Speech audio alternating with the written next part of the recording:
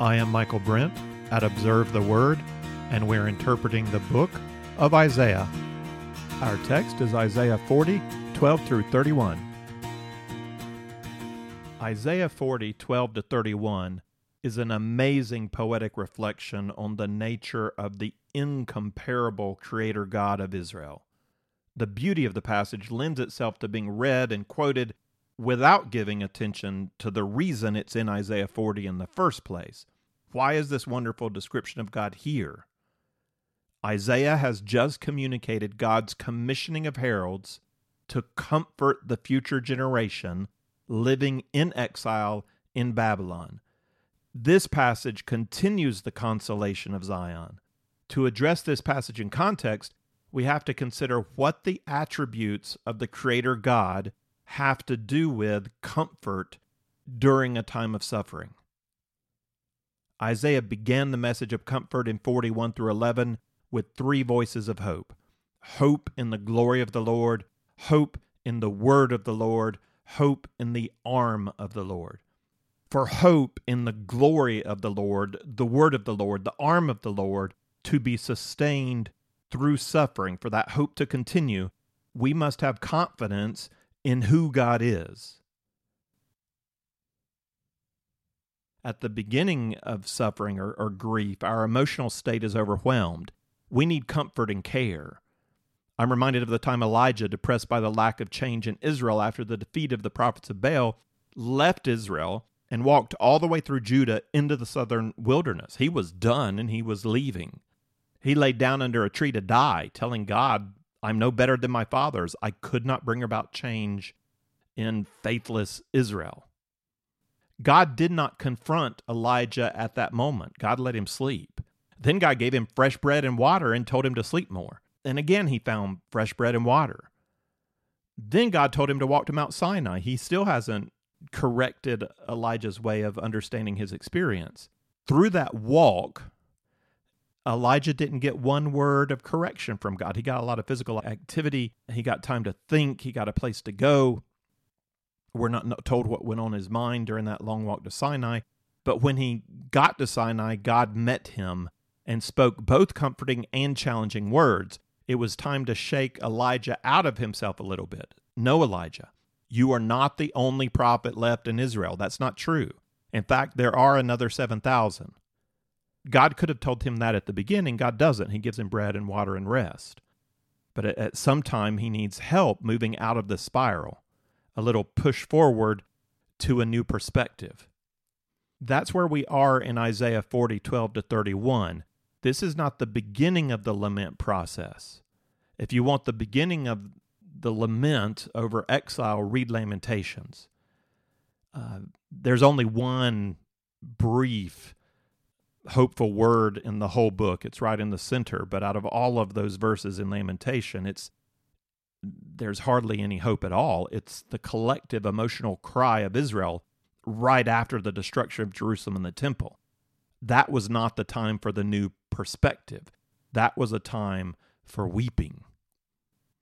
Isaiah is writing now to those who've already been in exile for about 70 years. Israel's time of hard service is over. They have paid back double for their sin. They have been exhorted to hope. That was the message of 41 through 11. Now they need to be shaken a little. They need to be reminded to look up and see God. Because to hope in God, they need to have confidence in who God truly is. They need to see how much bigger God is than their own experiences. They also need to know if God cares. And they need to know, is God willing and able to do anything about their suffering? Questions about suffering always come back to the nature of God. Ultimately, it's got to come back to who do you believe God is? Do you know God well enough, deep enough to hope in Him, no matter what you're going through? Can you hold on to Him? Can you trust Him? Can you wait on Him to bring you through? That's where we are in Isaiah 40, 12 to 31. I'm going to read the whole passage, just kind of get the whole thing at once, and then we'll go through their three major parts, and we'll take each of the three parts in turn. Isaiah 40, 12 to 31. Who has measured the waters in the hollow of his hand, and marked off the heavens by the span, and calculated the dust of the earth by the measure, and weighed the mountains in a balance and the hills in a pair of scales? Who has directed the Spirit of the Lord, or as his counselor has informed him? With whom did he consult? Who gave him understanding? And who taught him in the path of justice, taught him knowledge, and informed him in the way of understanding? Behold, the nations are like a drop from a bucket, and are regarded as a speck of dust on the scales. Behold, he lifts up the islands like fine dust. Even Lebanon is not enough to burn, nor its beasts enough for a burnt offering. All the nations are as nothing before him. They are regarded by him as less than nothing and meaningless. To whom then will you liken God? Or what likeness will you compare with him? As for the idol, a craftsman casts it, a goldsmith plates it with gold, and a silversmith fashions chains of silver. He who is too impoverished for such an offering selects a tree that does not rot. He seeks out for himself a skillful craftsman to prepare an idol that will not totter. Do you not know? Have you not heard? Has it not been declared to you from the beginning? Have you not understood from the foundations of the earth? It is he who sits above the circle of the earth, and its inhabitants are like grasshoppers, who stretches out the heavens like a curtain and spreads them out like a tent to dwell in. He it is who reduces rulers to nothing, who makes the judges of the earth meaningless. Scarcely have they been planted, scarcely have they been sown, scarcely has their stock taken root in the earth, but he merely blows on them and they wither, and the storm carries them away like stubble. To whom then will you liken me, that I would be his equal, says the Holy One? Lift up your eyes on high and see who has created these stars. The one who leads forth their hosts by number, he calls them by name, because of the greatness of his might and the strength of his power, not one of them is missing. Why do you say, O Jacob, and assert, O Israel, my way is hidden from the Lord, and the justice due me escapes the notice of my God? Do you not know? Have you not heard? The everlasting God, the Lord, the creator of the ends of the earth, does not become weary or tired. His understanding is inscrutable. He gives strength to the weary, and to him who lacks might, he increases power. Though youths grow weary and tired, and vigorous young men stumble badly, yet those who wait for the Lord will gain new strength. They will mount up with wings like eagles. They will run and not get tired. They will walk and not become weary. That's awesome. This passage divides into three parts, verses 12 to 20, 21 to 26, and 27 to 31. Each of the three parts takes a slightly different approach to the reader. The first part is a rhetorical invitation to reflection about the nature of God. Who has measured the waters in the hollow of his hand? The second part is more of a challenge. Do you not know? Have you not heard? And the third is an exhortation to apply what you ought to know. Why do you say, O Jacob, and assert, O Israel, my way is hidden from the Lord? Three particular aspects of God's nature are repeated in each of these three parts. First, as creator, God must be immensely powerful. Second, he must also be unbelievably wise. Third, God is absolutely unique. He is incomparable. There is no one like God at all. That's our basic structure. We have three parts: an invitation, a challenge, and an exhortation. And each part considers these three aspects of our Creator God's character: his power, his wisdom, and his uniqueness. The first section, 40:12 to 20, begins in verse 12 with a rhetorical invitation to consider the immense power of God as Creator.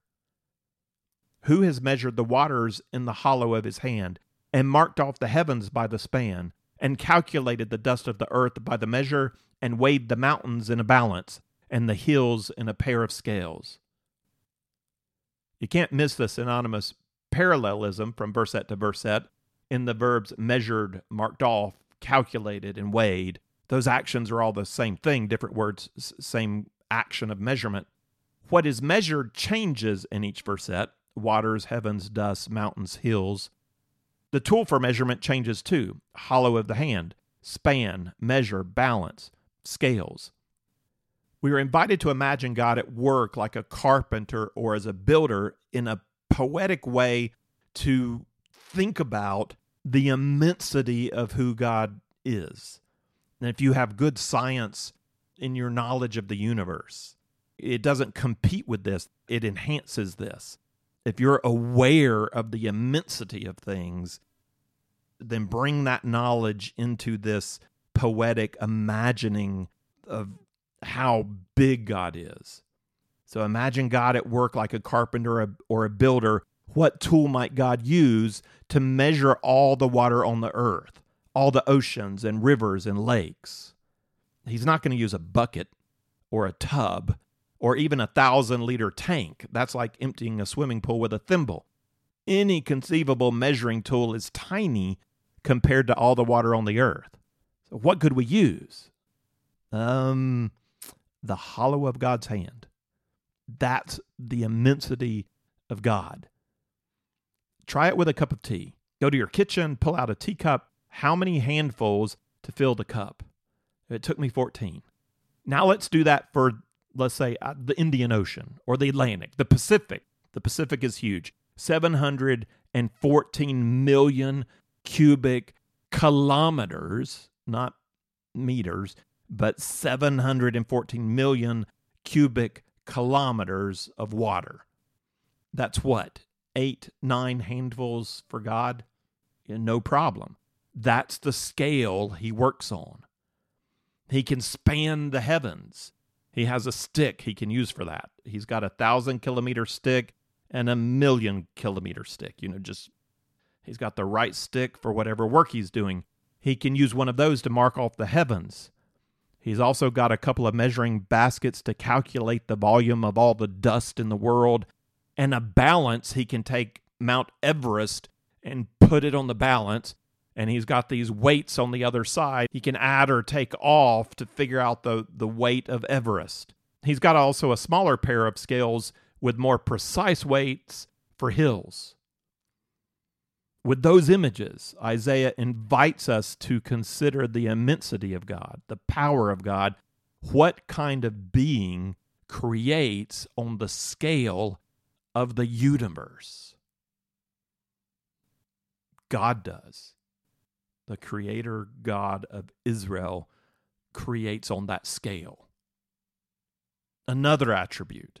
It's one thing to be immense in your power. It's another thing to understand what you're doing. A roofer might hire a strapping young teenager to carry the shingles up to the roof, but he's not going to put him in charge of the job site. In verses 13 and 14, who has directed the Spirit of the Lord? Or as his counselor, who has informed him? With whom did he consult? Who gave him understanding? And who taught him in the path of justice? Taught him knowledge and informed him of the way of understanding. Now, what university did God go to? Who taught him physics? Where did he learn chemistry? Biology? Where did he get his doctorate in universe creation? Who enlightened God on how to create matter? And who gives him spiritual direction? Who helps God understand metaphysics? And what counselors gather around God to inform him on the state of the nations, to help him understand politics and worldwide economics? Who does God consult? Who does he go to when he's not sure what decision to make? Who helps him think through his motives? And whose couch does he lie down on? Who helps him think about what he really wants to get out of a relationship?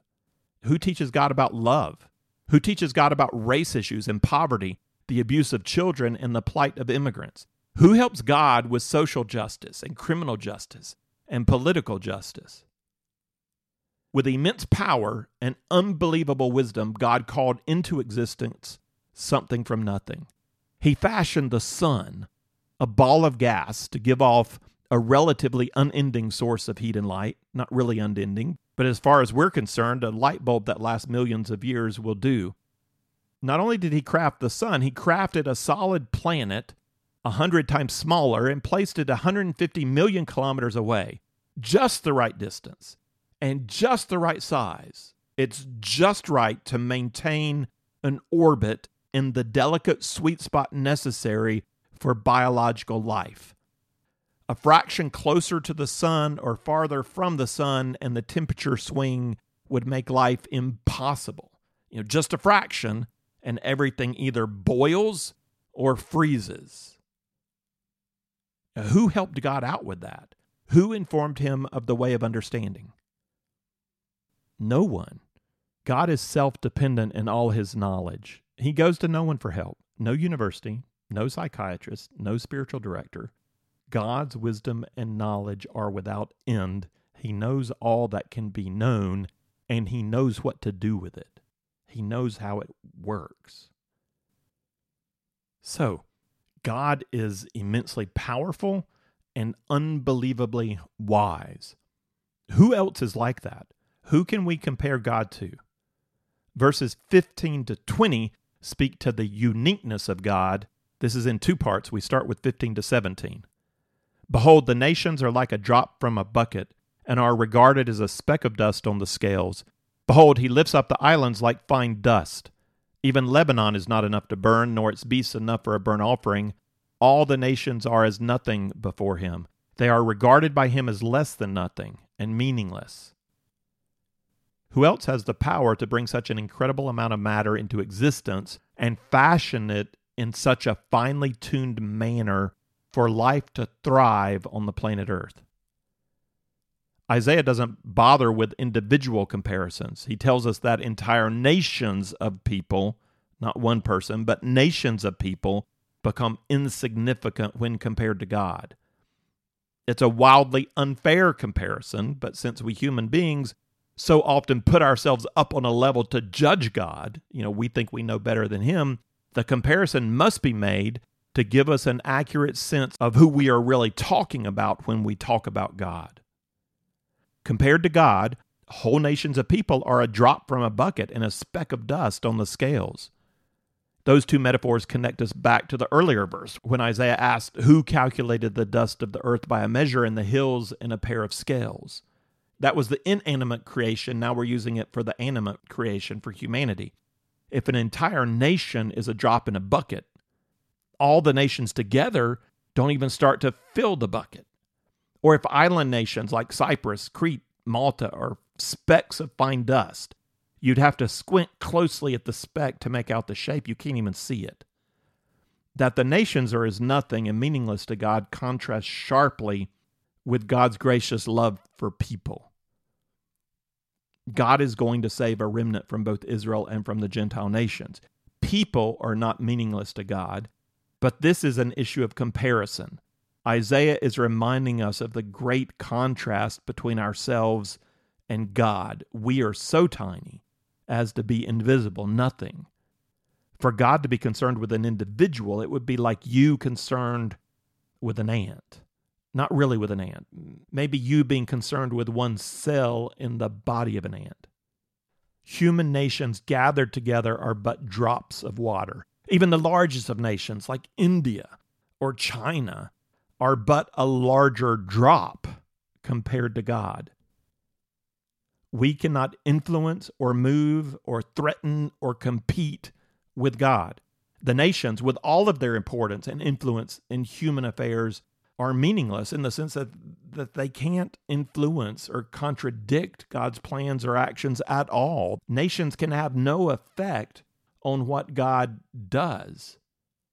I'm reminded of Psalm 2, 1-2. Nations, peoples, kings, and rulers take counsel together against God and his anointed. Let the nations of the Middle East, of the European Union, of North America, let them come together to oppose God and his Messiah. How does God respond? Psalm 2:4. He who sits in the heavens laughs. How does that, which is no more than a speck of dust on his little finger, threaten the sovereign creator of the universe? Can we influence God through religious action? Can we force God's hands? Well, if Egypt is but a drop in a bucket, how could we imagine God being impressed with the sacrifice of a little lamb? Or even the sacrifice of thousands of little lambs? Can that really move God? I mean, verse 16, even Lebanon is not enough to burn, nor its beasts enough for a burnt offering. It's not impressive. You could pile up all the wood in a forest nation and sacrifice every animal in the entire country, and it would still just be a symbolic gesture that doesn't do justice to the immensity and glory of God. Religious action only makes an impression on God if God has decided to condescend and take notice. God is unique. There is no comparison to human individuals. There's no comparison to the mightiest and most advanced of human nations. There's also no comparison between the power and wisdom of God and the power and wisdom of human religion. Verse 16 just hinted at a comparison to human religion.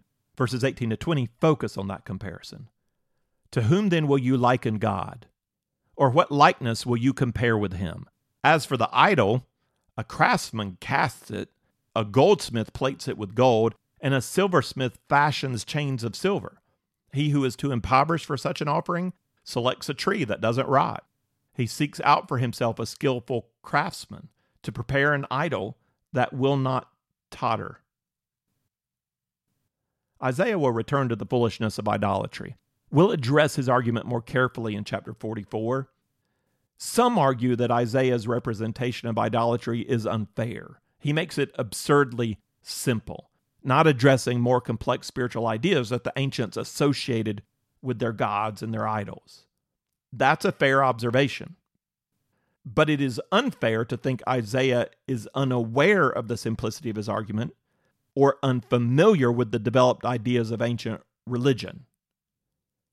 I'm pretty sure what he's doing is calling us to look through that human theology of idolatry, look through those worldviews, and see how absurd it is because it is, in fact, absurd.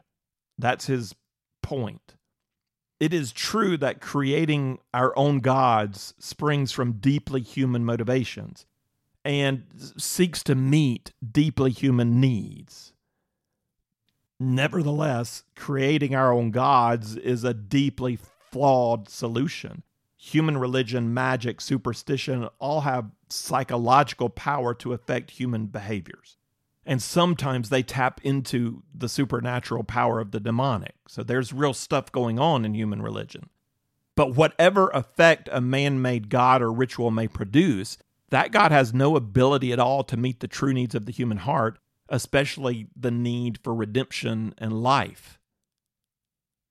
Take a whole theological structure that may go back thousands of years and that may meet deeply psychological needs of human beings. It is still a psychological construct. We're saying there's a real creator God who really made stuff out of nothing.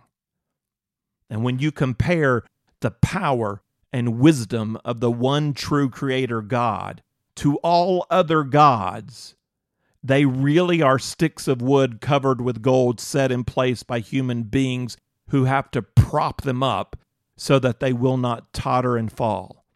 However advanced the religion and theology is, it is a human creation that does not compare at all to a real God who can really create a universe.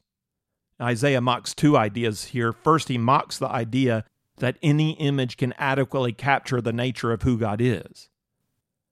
How does an idol truly represent God? And we have to include the image of a lion or a lamb. God is not a lion and God is not a lamb.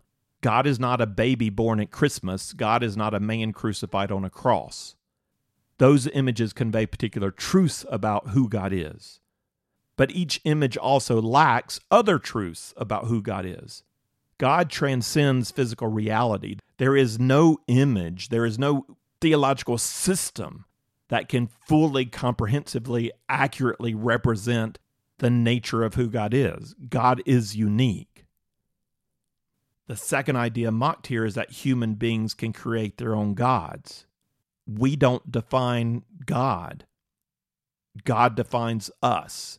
True religion cannot be man-made. True knowledge, true worship, true moral practice must be communicated by God to us. We don't have in ourselves the wisdom, the spiritual insight, the moral goodness necessary to comprehend or describe the nature of God. We have flashes of insight because God has placed something of himself in us. So some true morality is in all religions, pretty much all religions. We are fashioned in his image. We shouldn't confuse our innate attraction to the truth about who God is with competency in defining for ourselves the nature of God. Whatever we create will be deeply flawed. We will have to artificially hold up gods of our own making so that they don't totter and fall.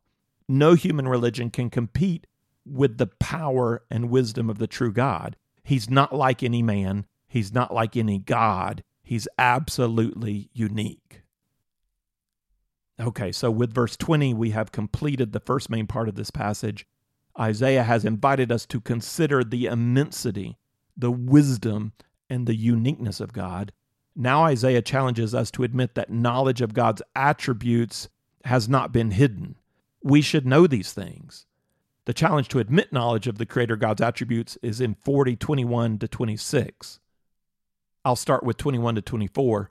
Do you not know? Have you not heard? Has it not been declared to you from the beginning? Have you not understood from the foundations of the earth? It is he who sits above the circle of the earth, and its inhabitants are like grasshoppers, who stretches out the heavens like a curtain and spreads them out like a tent to dwell in. He it is who reduces rulers to nothing, who makes the judges of the earth meaningless. Scarcely have they been planted, scarcely have they been sown, scarcely has their stock taken root in the earth, but he merely blows on them and they wither, and the storm carries them away like stubble. Isaiah doesn't develop the how we ought to know. He just says we ought to know. Psalm 19:1-6 and Romans 1:18-23 both argue that the creation itself declares who God is. Since the creation of the world, his invisible attributes, his eternal power and divine nature have been clearly seen, being understood through what has been made, so that humankind is without excuse. So that's Romans 1:20. Psalm 19 and Romans 2 both also argue that God declares truth about himself in his word. Isaiah could have in mind either the general revelation of the creation or the specific revelation of God's word, or both. Either way, he's challenging us. You should know these things about God.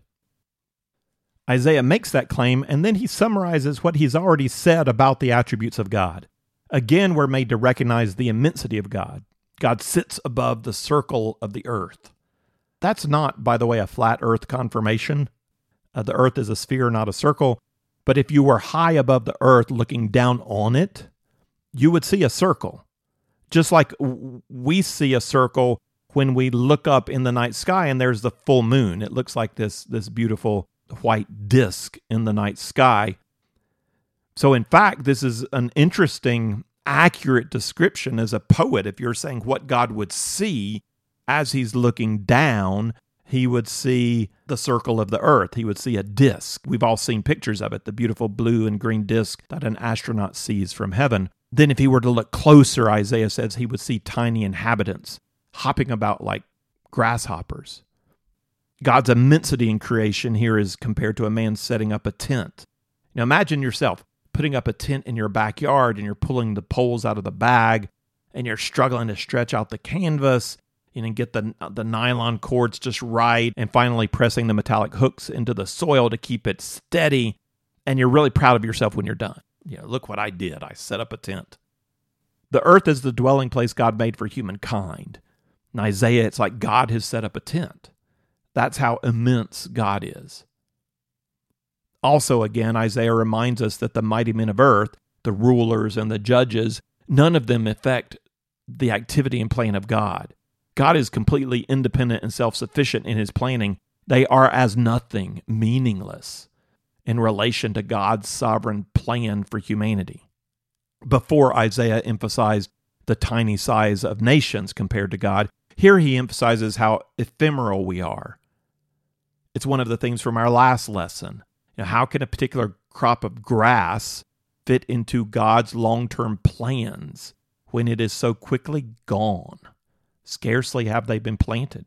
Scarcely have they been sown, scarcely has their stock taken root in the earth, but he merely blows on them and they wither, and the storm carries them away like stubble. How does humankind affect the will and the plan of God? What is man to God? Not only is it so small, it doesn't last any time at all. Isaiah brings us back to the question of comparison, and this time he puts it in the first person. God is speaking. To whom then will you liken me, that I would be his equal, says the Holy One. That's interesting. He uses the term Holy One because Isaiah's not focusing on the holy character of God. We have that whole vision from chapter 6 and the glory of God coming out of the temple, and Isaiah's overwhelming sense of sinfulness before God. That's not here, but just by referring to God as the Holy One of Israel, and because we've been studying Isaiah, just that one reference adds in that whole aspect of God's character, who he is. He's not just mighty, he's not just wise, he's also holy. He is good. Then Isaiah suggests this exercise. If you want to feel a sense of the immensity of God, the power of God, the wisdom of God, go outside on a clear night, away from city lights. Like go out into the mountains or into the countryside, get on a boat and go out into the sea with no lights around and look up into that night sky. The ancients would have seen without electricity. It's just dark, and you look up, and what do you see? And how do you feel? I'm betting you've probably felt this before. You've had this experience. Verse 26, lift up your eyes on high and see who has created these stars, the one who leads forth their hosts by number. He calls them all by name. Because of the greatness of his might and the strength of his power, not one of them is missing.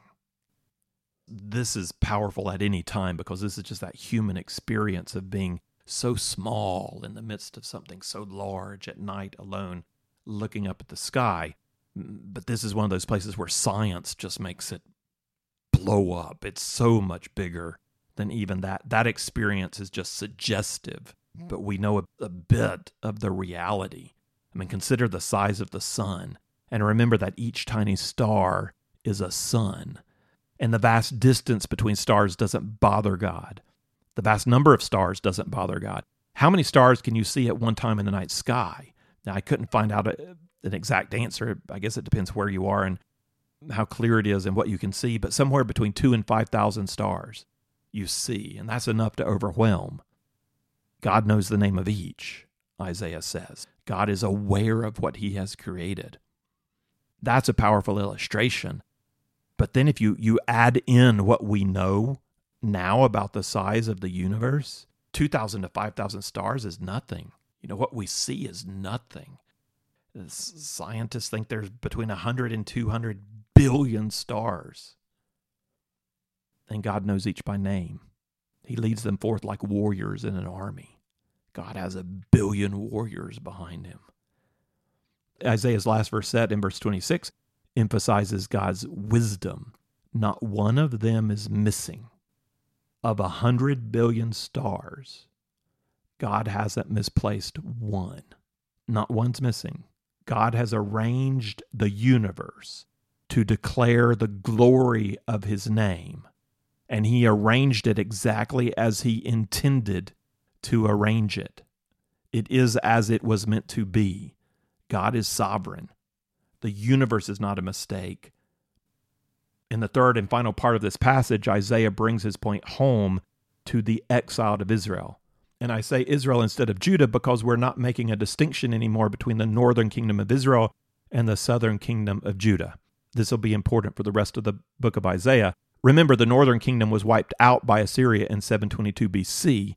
There's no need to make distinction in the rest of Isaiah. Judah and Israel can now be used interchangeably as we look ahead towards the exile to come.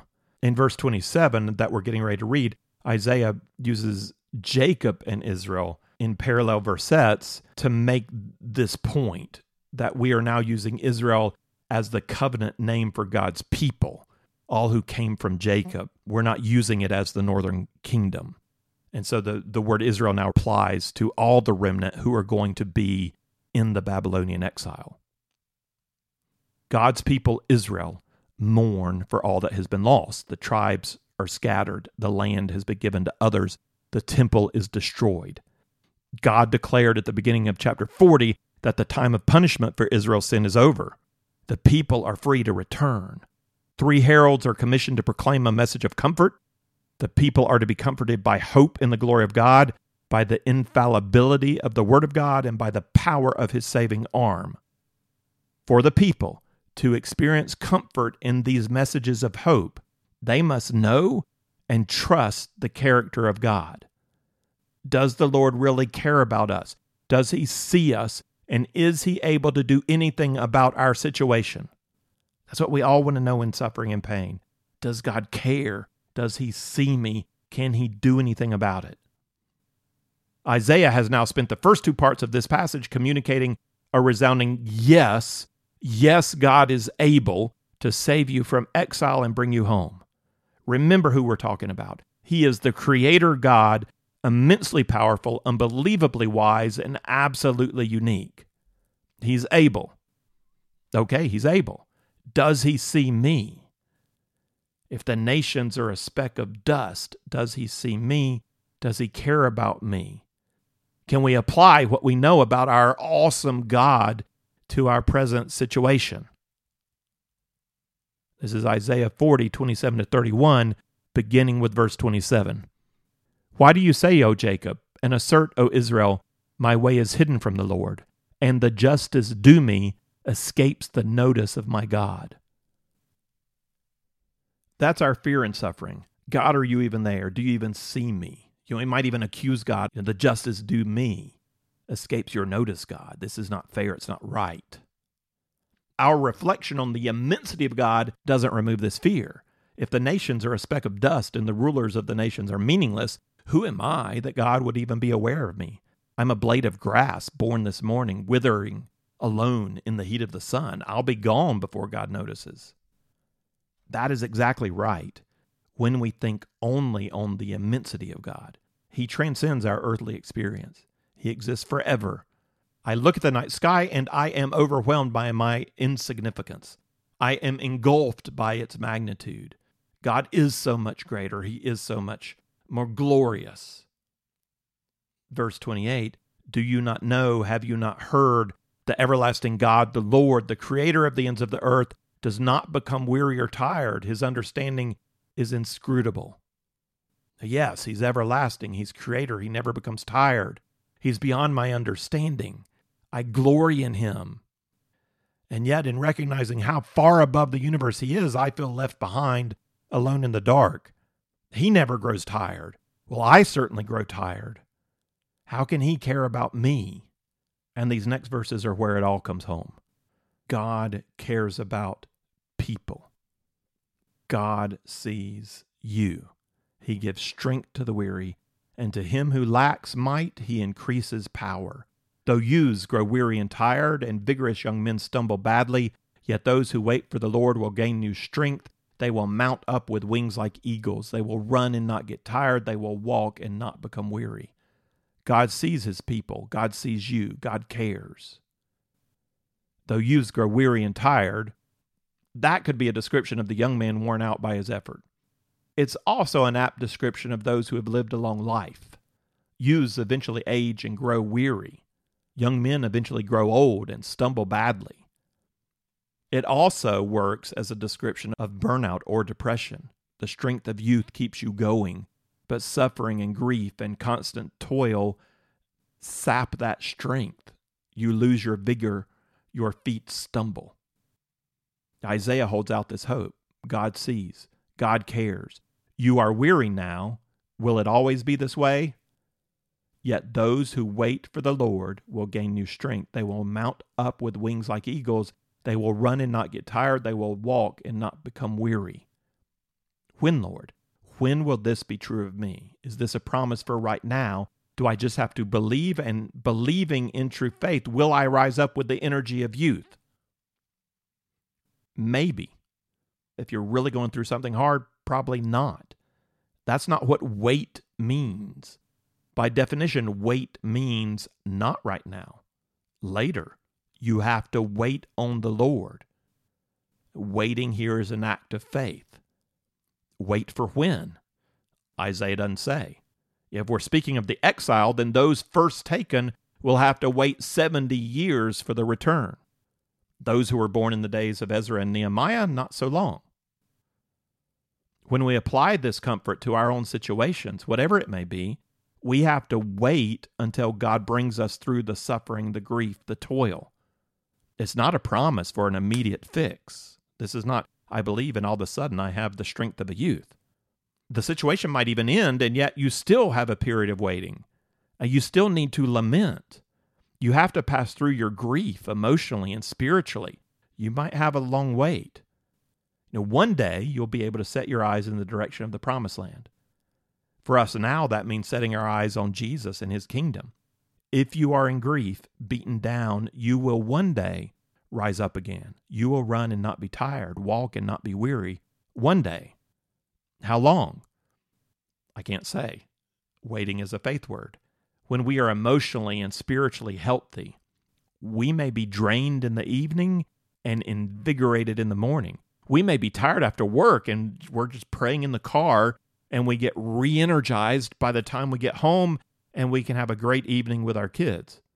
The wait may be only a moment. It could be a couple of hours. It could be a night. It could be a day. For deep grief and sorrow, wait may mean a year or more. This is also an already not yet truth. We can experience the invigoration of the Spirit to some degree in our present. We experience the life of grace now through our union with Jesus. But the complete, everlasting fulfillment of this promise is not yet. We get it already in a part, but not yet completely. We are reinvigorated through this life as we wait on God. At the same time, this is a picture of eternal life with God in a new heaven and a new earth. Our life on earth is in some sense an exile from our true home. When we arrive in the promised land of the new heaven and new earth, we really will regain all the strength and exuberance of youth. Even if we never had strength and exuberance of youth in this life, we'll have it there. We will be transformed with new bodies. Our mind and soul will be healthy and full. Our spirit will be in harmony with his spirit. Let's end with this. Consider the earlier promises of hope given in 41 through 11.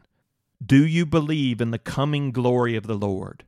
Do you believe in the truthfulness of his word? Do you believe in the strength of his arm? As you think about that, consider his character described in 40:12 to 31. This is the glory I'm asking if you believe in. This is the truthfulness of who he is. This is the strength of his arm. Do you confess that his creation power is so far above anything you can imagine? Do you agree that his wisdom outshines your ability to understand and comprehend? Anybody's ability to understand and comprehend. Do you know that the nations are like a drop in the bucket? And yet do you also believe that he cares about you, that he wants to give you renewed strength? Do you believe he sees you? Do you believe he loves you? If you do, wait on the Lord. Wait on the Lord and be comforted, because those who wait for the Lord will gain new strength. They will mount up with wings like eagles. They will run and not get tired. They will walk and not become weary. If you would like the text of this lesson with some reflection questions, or if you'd like the overview chart or other resources that go with our study of Isaiah, then check out our resource page at observetheword.com. You can also find there our previous series on the book of Romans, the Pentateuch, the Gospel of John, and the book of Acts.